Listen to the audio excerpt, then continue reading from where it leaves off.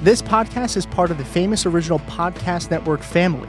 You can find us by going to www.fopnet.biz.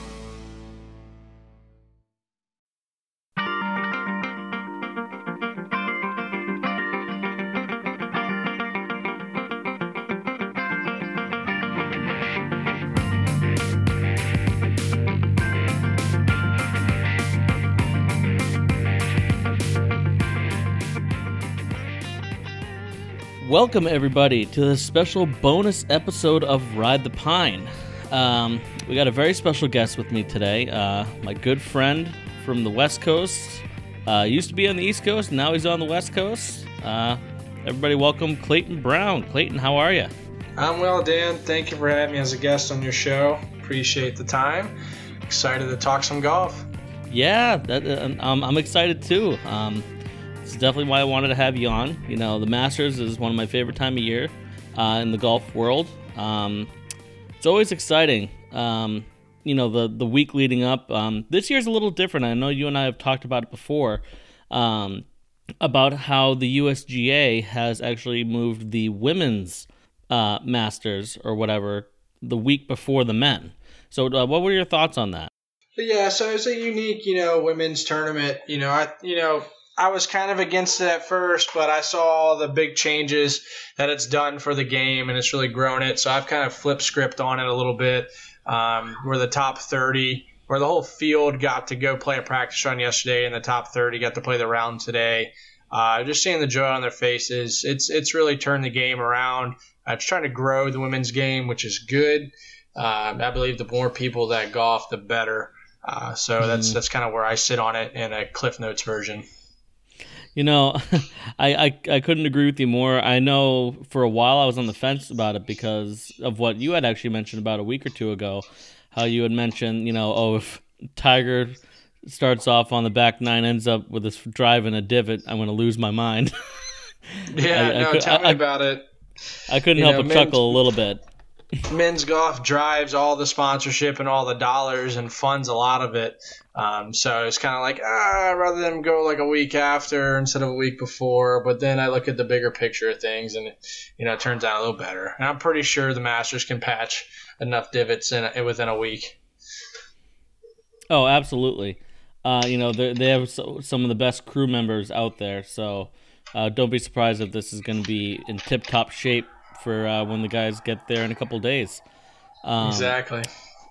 So, correct me if I'm wrong. Was it Patrick Reed that won last year? Yeah, it was. We're looking for a Reed. We're looking for a repeat, is what some of the homers are saying. But I know Patrick Reed's probably one of the most memed players on the tour. That's for sure. So he's definitely not a conformist. No, definitely not.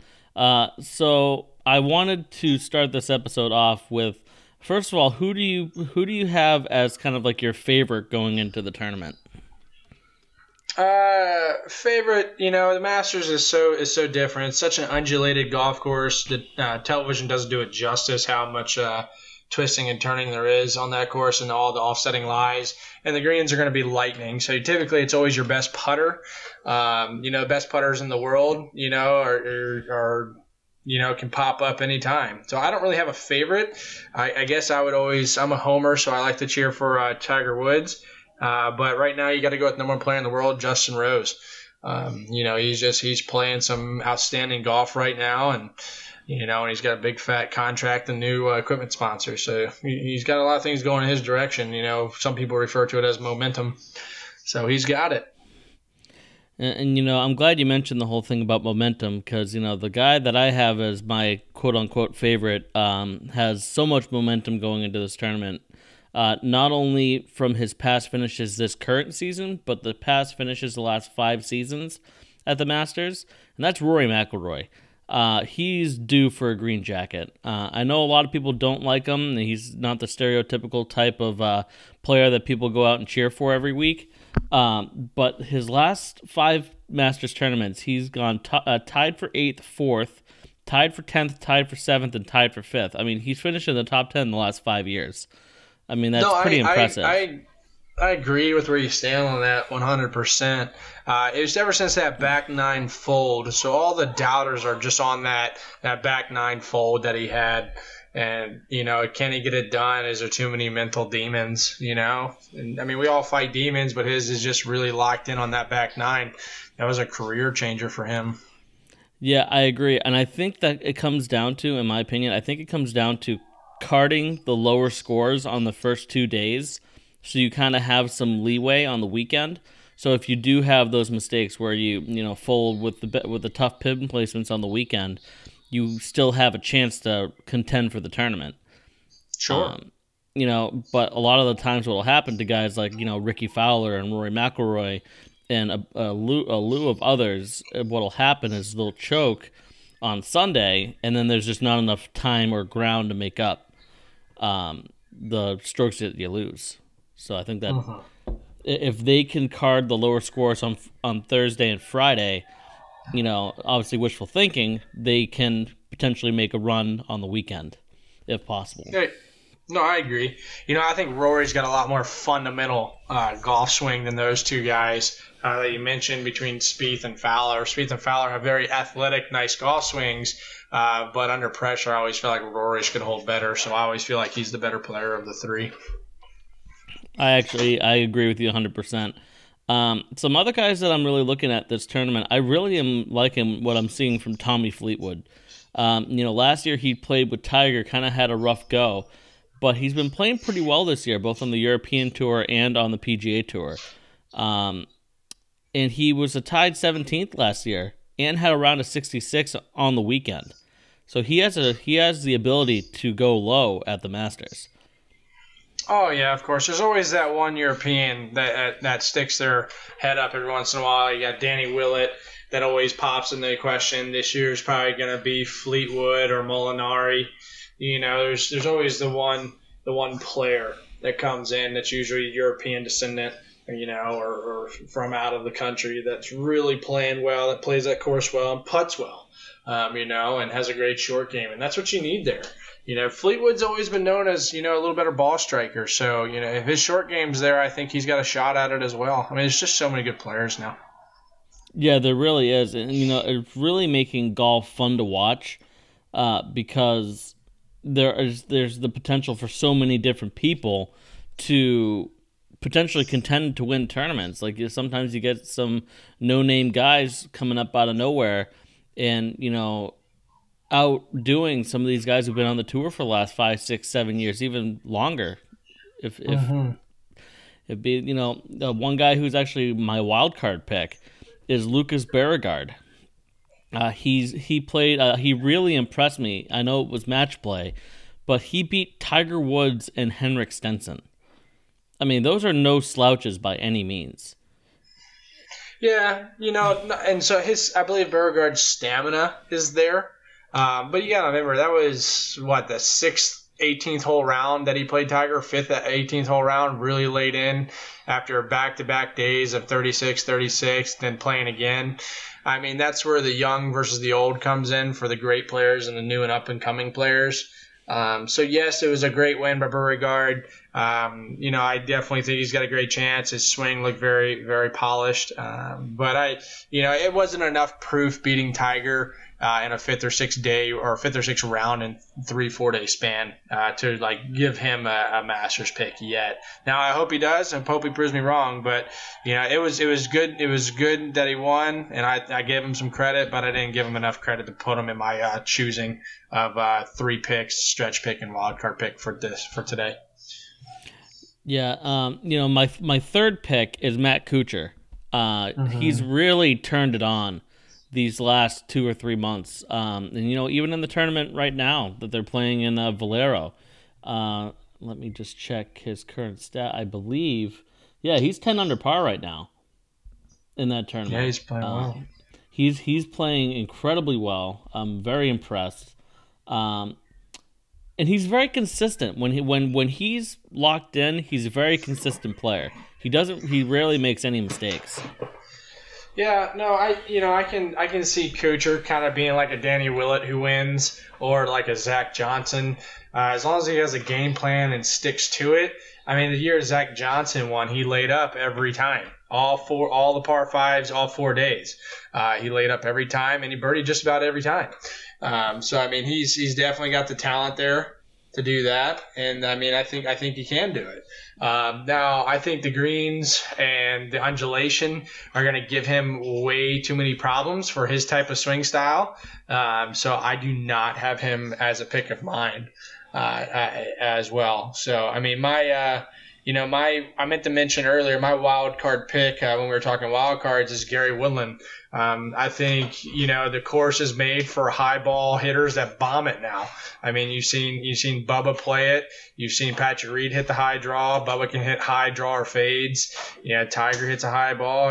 Rory, as you mentioned earlier, hits a high ball. It's a high ball bomber's paradise now to go low. They come into those hard, fast greens from a high descent angle, and then they all just rely on their flat stick. So I got a wild card pick of Gary Woodland. Hits a high fade, high with a lot of spin. My first top 3 picks, since you're talking about your 3, I had Justin Rose in there as my number 1. I had Rory as my number 2. As you alluded to, as all of his top 10s, he's kind of dominating that course every year. I just need to get over the mental hump, and my number 3 was Tiger Woods. So I feel like he's just got the pedigree to take him through on 1 week that he gets amped up for. I've really been impressed with Gary Woodland. Ever since he made the switch, I believe was he Callaway, and then he switched over to Wilson. He was a little bit of Callaway, a little bit of Mizuno. He was kind of a mixed bag at the time, but he was also a Bridgestone ball guy, and he switched over, as you mentioned, as you're about to allude to. He switched over to Wilson Sporting Goods, Wilson Staff products for his irons and wedges and woods. And then he's also looking to switch ball and driver here soon as well.